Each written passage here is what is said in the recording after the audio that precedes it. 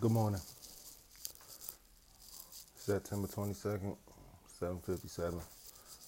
I hope everyone has a beautiful day. But what I'm going to speak on doesn't have anything to do with that. This is about love. This is about companionship. It's ultimately about why people think you change when you find someone that gives you what you desire.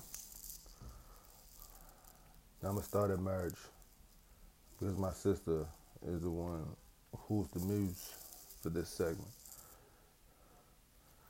When you're in a relationship or you get married and you actually care and want the other person, people start to say that you're changing. You don't act the same. You don't do the same things that you used to do. That's because I've become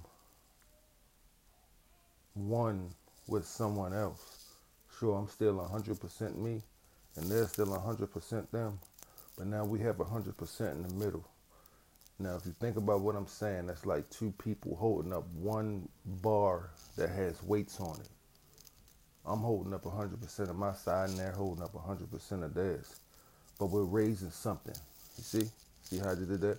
We're raising the bar to make both of us stronger, mentally, physically, and spiritually. This is what love is.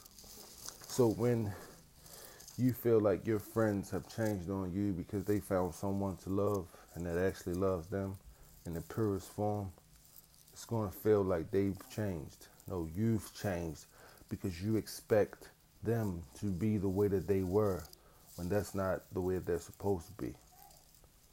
Now listen, most of the time people go out to find that one thing that they want.